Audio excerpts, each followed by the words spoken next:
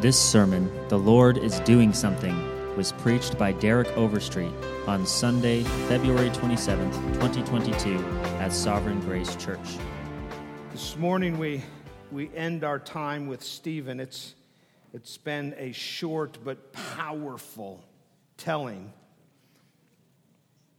of Stephen's life and ministry. A turning point, really, in the history of the church, both theologically as well as the trajectory that it is on. And as you're turning there, I want you to know that I speak for Tim as well, I believe that the Lord is at work. I believe the Lord is at work in Sovereign Grace Church. I believe the Lord, in fact, is preparing us for something. If we just walk the halls of the church, very practically, there's a newness, I believe. There's a newness with people, a new pastor, new deacons, new members, emerging new leaders. The financial provision from the Lord to us as a church, well, we've been financially healthier than I can remember. The unity and harmony within our body is greater than I can ever remember. And without trying to predict what the Lord might do, one thing I do believe He is preparing us for is growth. Not just spiritual growth, He's doing that, but numerical growth. I believe that the Lord is preparing us for growth, not through church transfers. There's nothing wrong with Christians moving from church to church, but through gospel conversions. And while the practical fruit of leaders and money are certainly important to that, what's most important to that is the work that God does in our own hearts. We heard it 6 weeks ago, spiritual revival. It's an inward work before it's an outward demonstration. Spiritual revival is something that happens in us before it's an outward reality. And the inward work needed has been highlighted in the book of Acts in unique ways. And it is highlighted in the last stand of the first Christian martyr, Stephen, as we will see this morning. And so to that end, as we look to God's work in us, would you stand and let's finish off our time with Stephen this morning. We're going to be looking at Acts 7, verses 54 through 60. Luke continues to tell the history of the early church. Now, when they heard these things, that is the Sanhedrin, when they heard these things, they were enraged, and they ground their teeth at him. But he, full of the Holy Spirit, gazed into heaven and saw the glory of God, and Jesus standing at the right hand of God. And he said, "Behold, I see the heavens opened, and the Son of Man standing at the right hand of God." But they cried out with a loud voice and stopped their ears and rushed together at him. Then they cast him out of the city and stoned him. And the witness laid down their garments at the feet of a young man named Saul. And as they were stoning Stephen, he called out, "Lord Jesus, receive my spirit." And falling to his knees, he cried out with a loud voice, "Lord, do not hold this sin against them." And when he had said this, he fell asleep. You may be seated. Lord in heaven, seated on your throne, ruling and reigning over all things, indeed causing all things, bringing them to your intended purposes, even if we don't understand them. Lord, we now come to your word. This is your word. Use it this morning to encourage us, to convict us, to strengthen our faith for our good, for the sake of this mission, for your glory. In Jesus' name, amen. This morning I want to draw three things from the text. I'm not going to give them all to you up front, but three things that we see expressed in this last stand, if you will, of Stephen. The first one, in fact, all three of them are going to be very familiar. And they might not pop out from the page right away. But when we understand what's going on here, there's something deeper than the seed of the church, as Tertullian said, the seed of the church going forth in the first martyr, which is Stephen. So nothing groundbreaking here this morning, but certainly I believe exactly what we need to hear as we embrace the work that the Lord is doing in us and Lord willing, through us. So the first thing I want us to see here from Stephen's example isn't merely courage.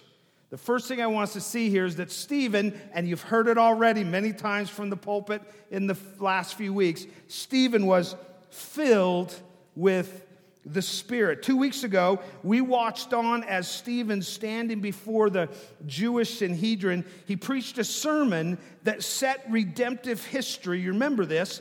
He preached a sermon that set redemptive history, not in Moses, not in the law, not in the temple, but in Christ's work at the cross. And he did that in a way that completely blindsided his accusers. They would have been nodding with him, remember, as he preached this sermon. But then at the end, he turned the story on them. He pointed the finger at them. In essence, he said, "You are the covenant-breaking, Messiah-murdering lawbreakers. You are worse than your fathers." And the moment he did that, they flipped. Notice verse 54.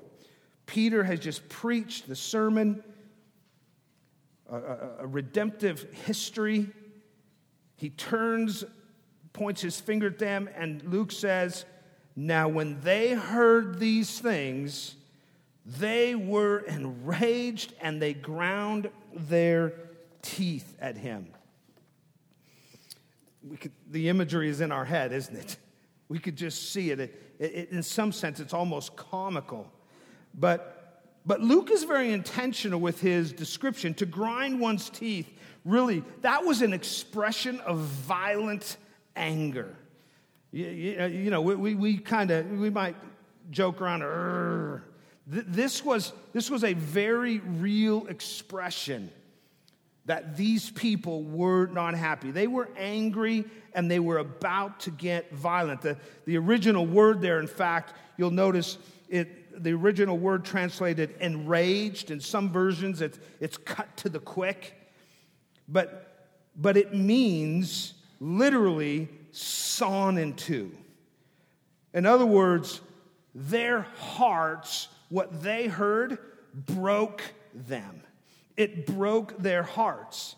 Now, not with a godly conviction like we saw at Pentecost when Peter preached an amazing sermon and they were cut to the heart and said, "What must we do to be saved?" That was Holy Spirit conviction unto salvation. This is This is a different effect. This is more like the effect when they responded to Peter's sermon in chapter 5, verse 33. And you remember they said, when they heard this, they were enraged. Same word. Enraged, same original word. They were enraged and wanted to kill the disciples. Stephen has just looked the most powerful group of Jewish leaders in the eyes and told them, you are worse than your hard-hearted, God-rejecting, idolatrous fathers. And they broke. They snapped. Nobody could hold them back this time. Nobody could hold them back, as we will see in just a moment. But before Luke tells us what this mob, this murderous mob, did to Stephen, you'll notice he makes this immediate contrast to the violent, enraged group of leaders. Notice in verse 55. Or let's go back to verse 54 just for context. When they heard these things, they were enraged and they ground their teeth at him. Verse 55. But he, this Stephen, full of the Holy Spirit, gazed into heaven and saw the glory of God and Jesus standing at the right hand of God. And he said, behold, I see the heavens opened and the Son of Man standing at the right hand of God. Make no mistake, Stephen knew these men wanted to kill him, which is exactly what they will do. Stephen knew that blasphemy, according to Leviticus 24, blasphemy was a capital offense. And he knew that the Sanhedrin considered him at this point a blasphemer. So follow the logic. The conclusion is pretty obvious. Stephen is in trouble, and he knows it. And yet there is this stark contrast on full display for every Christian that would come after this moment in history to see how Stephen would handle this moment. Juxtaposed to the murderous Sanhedrin, Stephen is a man at peace. He is not, like his opponents, enraged. He is not grinding his teeth back at them. He is not frantically capitulating or desperately qualifying what he just said. He's at peace. Derek Thomas notes this when he says, there could hardly be a greater contrast in the way Luke described what happened following Stephen's sermon. The Sanhedrin became irrational, hot with rage, murderous in their thoughts, utterly consumed with anger. Stephen was contemplative, calm. I love this word. Seraphic. Angelic.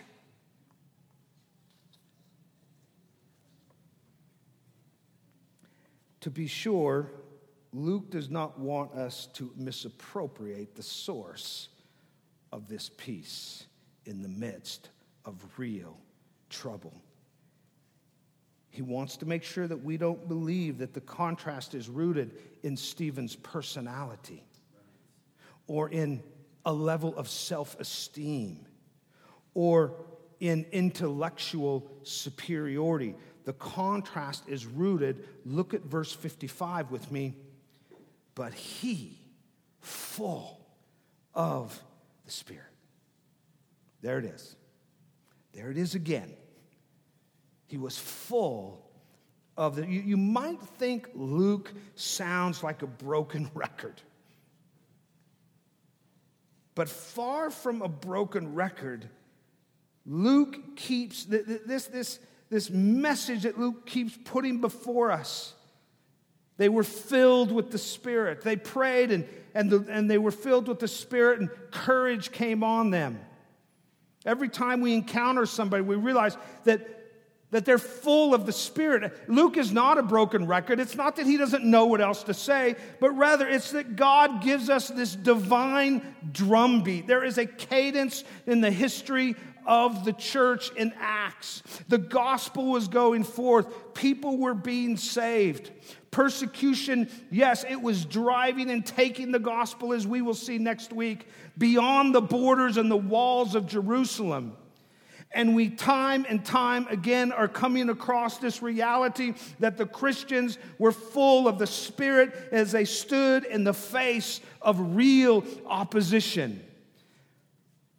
So this is not a broken record. This is a divine drumbeat explaining to us self-sufficient idolaters as we are, the source for God's unstoppable church.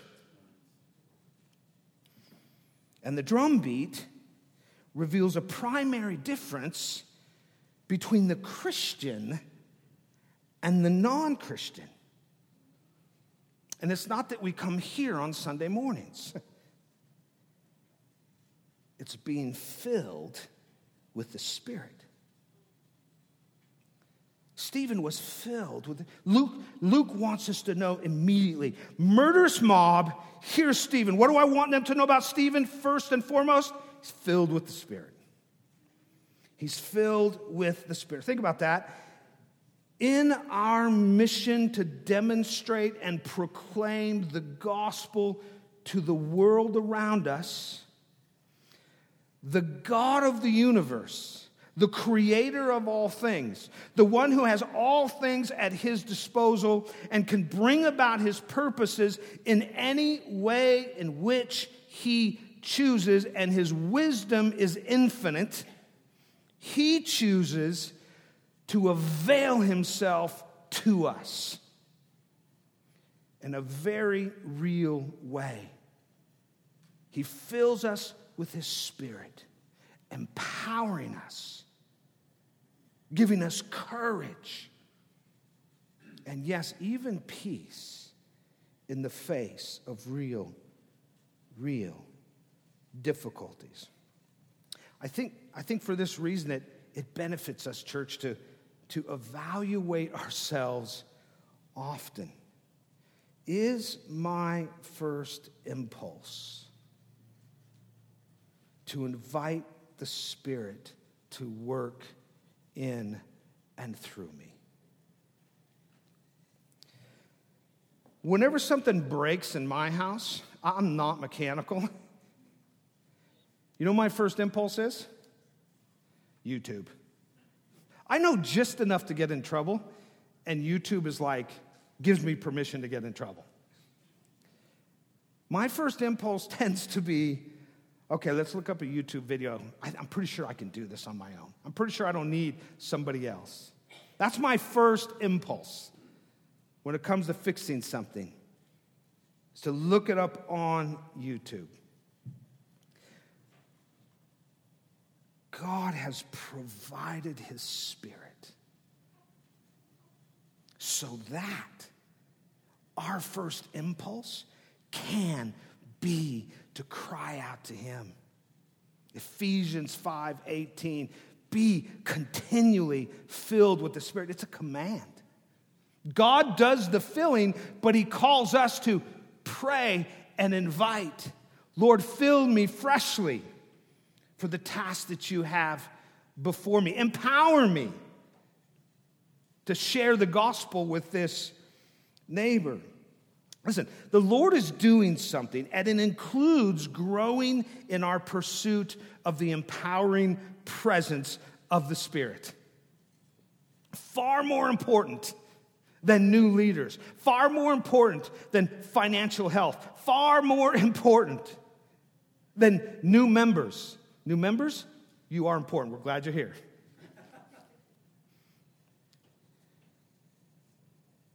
What God is doing, it includes us individually and collectively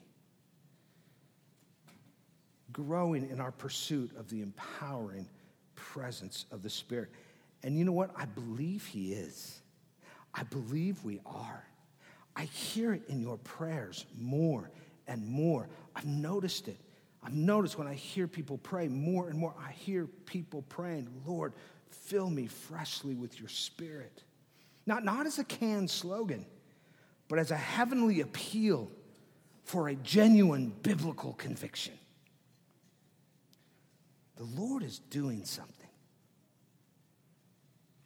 And his Spirit is the source behind the doing. The second thing that we see in Stephen's last stand that is so critical to responding to what the Lord is doing is we have to keep our eyes fixed on Christ.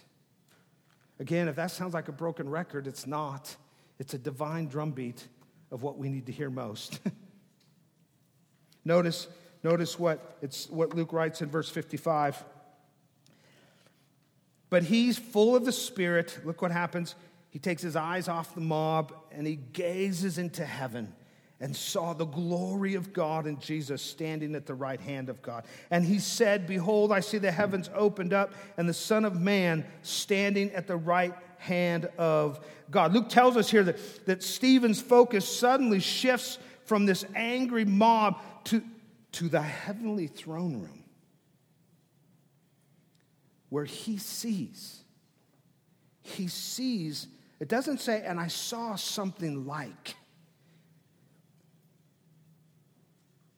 This is not like John's vision in Revelation, where he repeatedly says, I saw something like. No, he says, I saw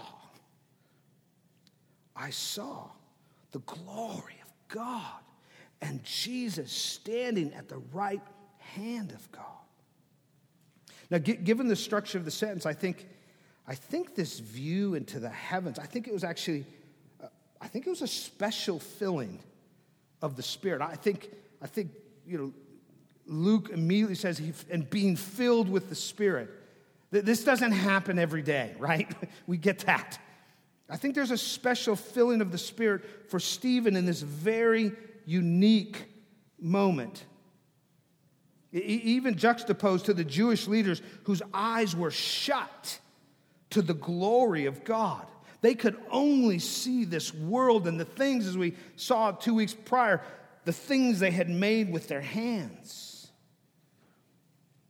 But Stephen, because he was filled with the Spirit, had his eyes open to the transcendence of God in a unique and profound way that made God, if we could get this, that made God more real than the murderous mob before him. You get that? This vision, what he saw, God in Christ, and as we will see in a moment, what was represented in the throne room. It was more real than the mob that wanted to kill him in the moment. You know what we call that? That's called the ultimate eternal perspective. The ultimate eternal. I think there's two significant details I want us to notice here.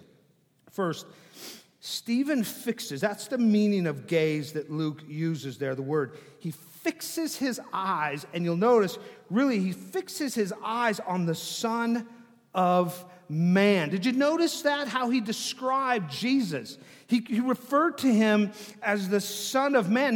Now that's uncommon. That really is. It's in Scripture, but it's not the most common title for Jesus. If you do a little study, you'll find out that in the Old Testament, in Daniel 7, that was a messianic title used, referring to Jesus, and I think verses 13 and 14, as the Son of Man who will be given dominion and glory and a kingdom. There is a sense of enthronement.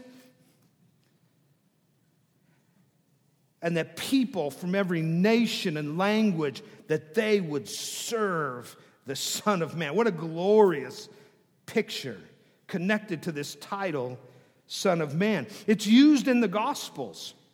Jesus actually uses the Son of Man to describe himself numerous times. And they're in direct connection to, one, his suffering on the cross. You see that in Luke 9. There's references also in direct connection to his vindicating work of all who believe in him. In fact, in Matthew 25, it talks about the Son of Man who will vindicate his people, and it's connected to his heavenly glory, very much like what we see right here in Stephen's vision. And so while this is not a very common title for Jesus, used here, Stephen's vision of the Son of Man, it affirms his argument that he just laid out in verses 1 through 53. It affirms his argument for the supremacy of Jesus. The Son of Man is certainly, it brings to mind his full humanity. But as we see it used in the Gospels, as we see it used in the Old Testament, it is much more than his humanity. It speaks to the supremacy of Jesus. Now, the second thing that's interesting here is that, did you notice that Jesus is standing? Did you catch that? Now, feel free to correct me if I'm wrong, but I believe this is the only place in Scripture where Jesus is seen as standing at the right hand of God. Normally, he is described as sitting at the right hand of God, which, by the way, is the position of power and authority, rule and reign. Why is Jesus standing instead of sitting? Kevin DeYoung says, it is for, in referencing this question, he says, it is for this reason. He has stood to receive Stephen's testimony and to be his advocate. He has stood that he might come forward to be the judge of those who will trample upon God's prophet. Jesus, in other words, is rising from his throne to come to Stephen's defense and judge his persecutors. That this is a powerful moment that Stephen finds himself in. It's a picture of heavenly approval of Stephen's new covenant message. Look back at chapter 6, verse 15 real quick. I had put this off for 3 weeks. This was our very first sermon, but did you notice how it ended? Verse 15. And gazing at him, all who sat in the council saw that his face was like the face of an angel. We don't see this often in Scripture. Moses on the mountain, Jesus in the transfiguration. But when we do see it, I believe it's a sign of God's presence and pleasure. As we saw 2 weeks ago, Stephen's sermon was a theological break for Judaism. And as we'll see next week, it's a critical transition in the church's mission to take the gospel to the ends of the earth. Because there is a man waiting who was mentioned in verse 59, and there is a turn in chapter 8, verse 1, and Saul approved of his execution. If you don't know who Saul is, come back next week, because we're going to talk about this man who stood at the edge and watched and approved what would happen to Stephen. But right now, what we have is, even as a man rejected Stephen's message and will approve of his execution, Stephen, a glowing face and a standing Savior at the right hand of God, that position of unmatchable power and authority, it represents a divine stamp of approval on the message of Stephen, which was Christ is supreme over it all.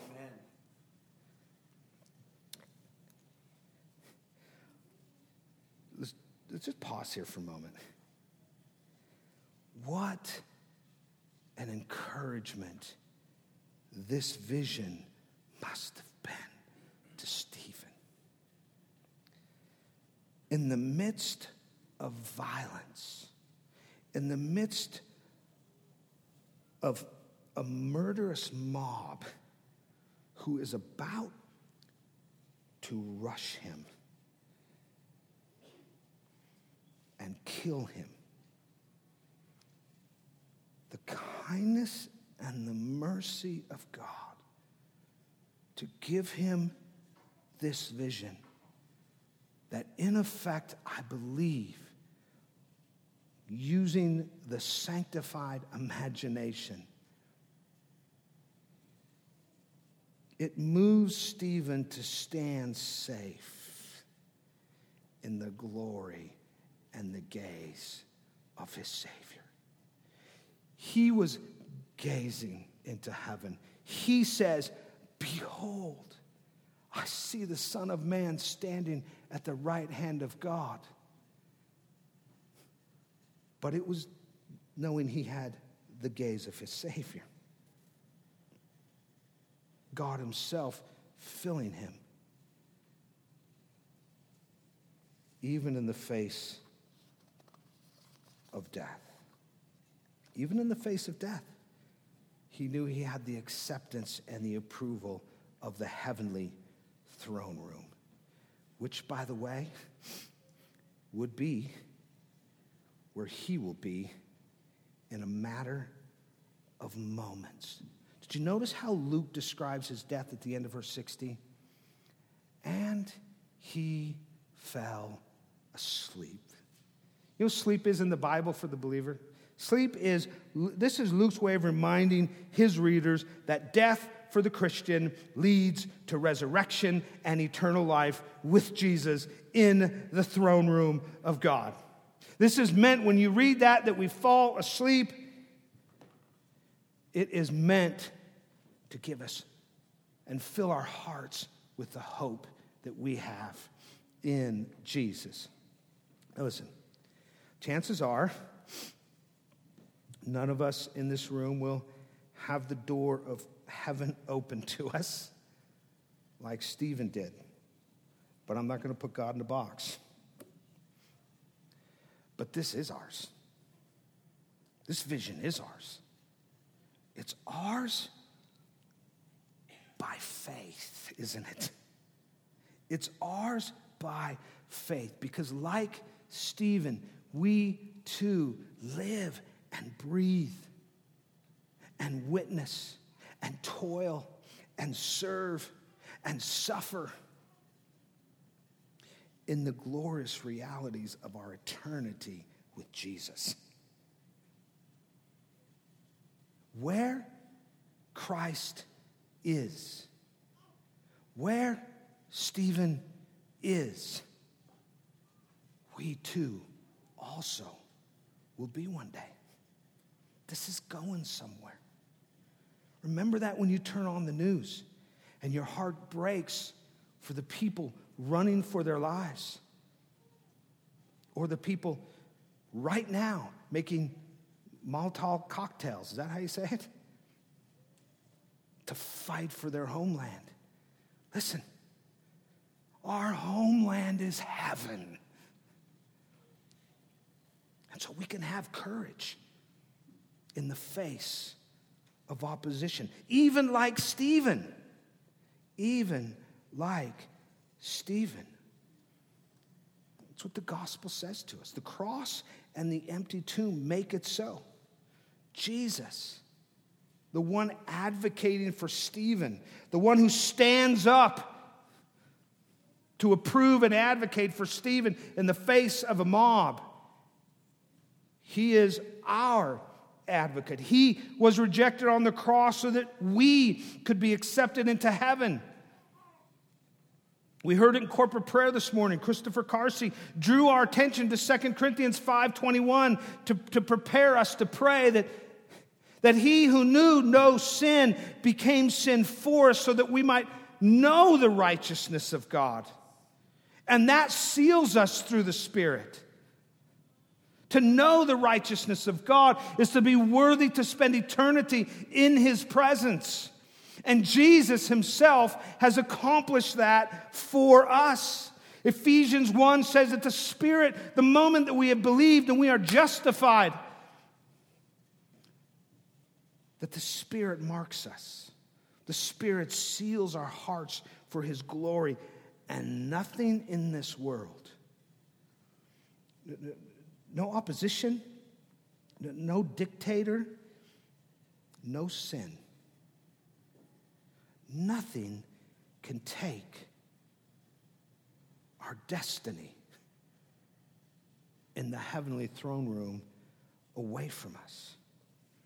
That's the eternal perspective that comes from fixing our gaze on Jesus, not just in the moment of trouble, but every day. And listen, oh, how we need this perspective, right? Oh, how we need it. Listen, Christian perseverance is anchored in an eternal perspective. Where it's not, vulnerability to losing heart is sure.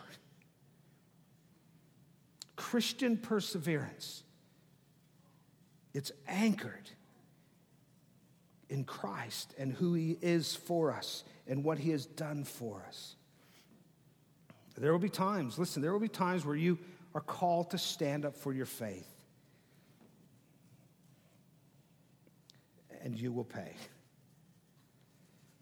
You may lose your job. For those of you who have a government position or you work in the education system, you're still called to stand up for your faith, and you may lose your job. You may be ostracized by family because of your faith, by friends. You may be rejected by the culture. And we talked about this 2 weeks ago, but the opposition shouldn't surprise us. And one of the things we see here with Stephen is doing the right thing doesn't guarantee a good outcome.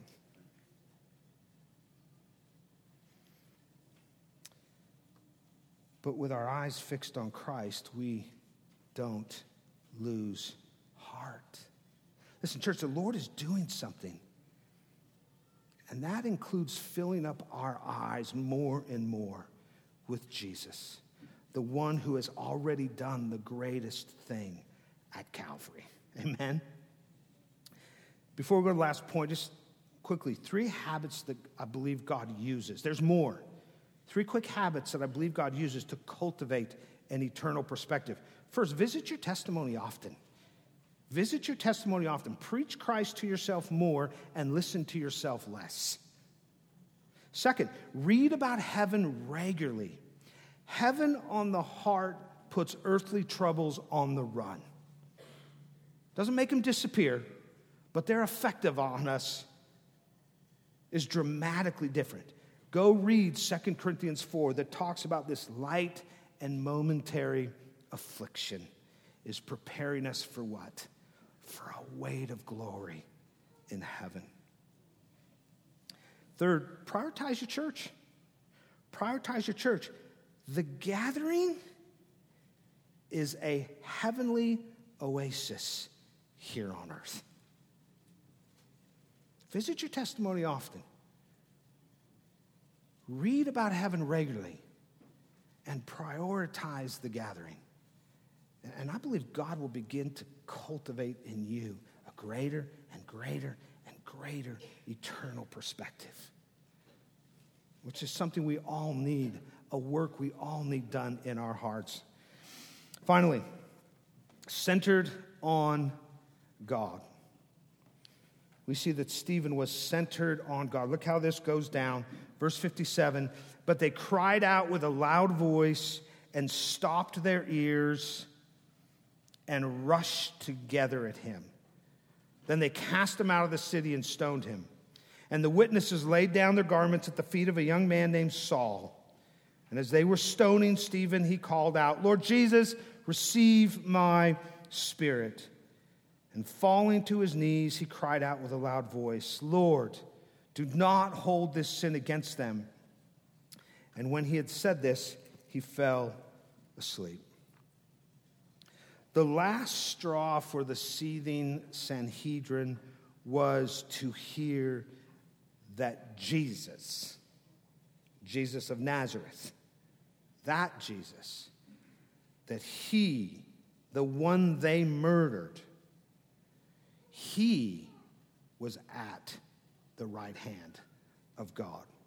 That sealed the blasphemy charge for them. In their minds, that was it. They'd already heard enough. But now, they have a foolproof case. In fact, forget about any due process. Notice what verse 57 says. The moment they heard that, they stopped their ears. All due process went out the door. This is a group of Jewish leaders. These are serious men. And they completely were broken. They lost it. All due process went out the door. Luke says they stopped their ears as if to say, "We've heard enough." And yelling at him, they rushed him together. Some translations say that they rushed him in one accord, or meaning in one mind. In other words, they all had the same thing in mind. That's it. He's a dead man. Everybody's thinking the same thing. And they rush him. In verse 58, Luke says they seized Stephen. Perhaps even as he's explaining this vision, they drug him out of the city, and they begin to stone him. Stoning was a horrific way to die. I've actually seen a real-life stoning in the Middle East on the internet. It is brutal. We don't have much sense of it in the Western world. It was a horrific way to die. They put you in a pit so that there was no escape from the blitz of hard, jagged, sharp rocks being hurled at your body. And without going into all the details, if you're being stoned, all you can do is hope that very early on, a stone hits you in the head just right, and you drop dead immediately. That's your only hope. Lord, do it quick.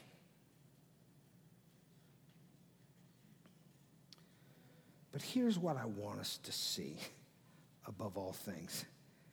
As this hateful, murderous, bloodthirsty mob pummels Stephen with rocks, he looks up to his Savior that he sees standing there. And did you notice he utters the same words his Savior uttered?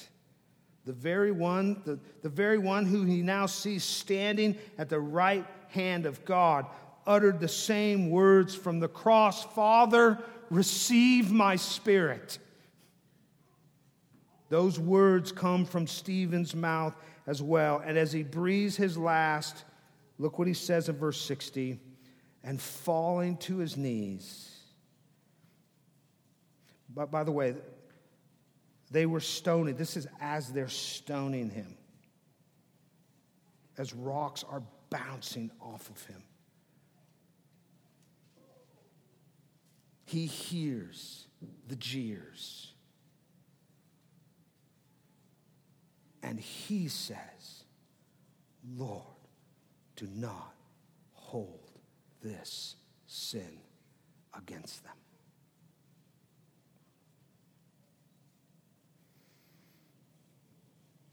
Stephen was filled with the Spirit. He was fixed on Jesus. And he was centered on God.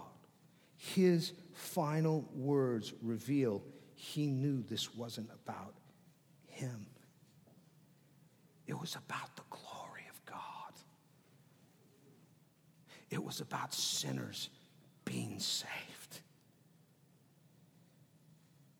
What could they do to him? He was about to meet his Savior.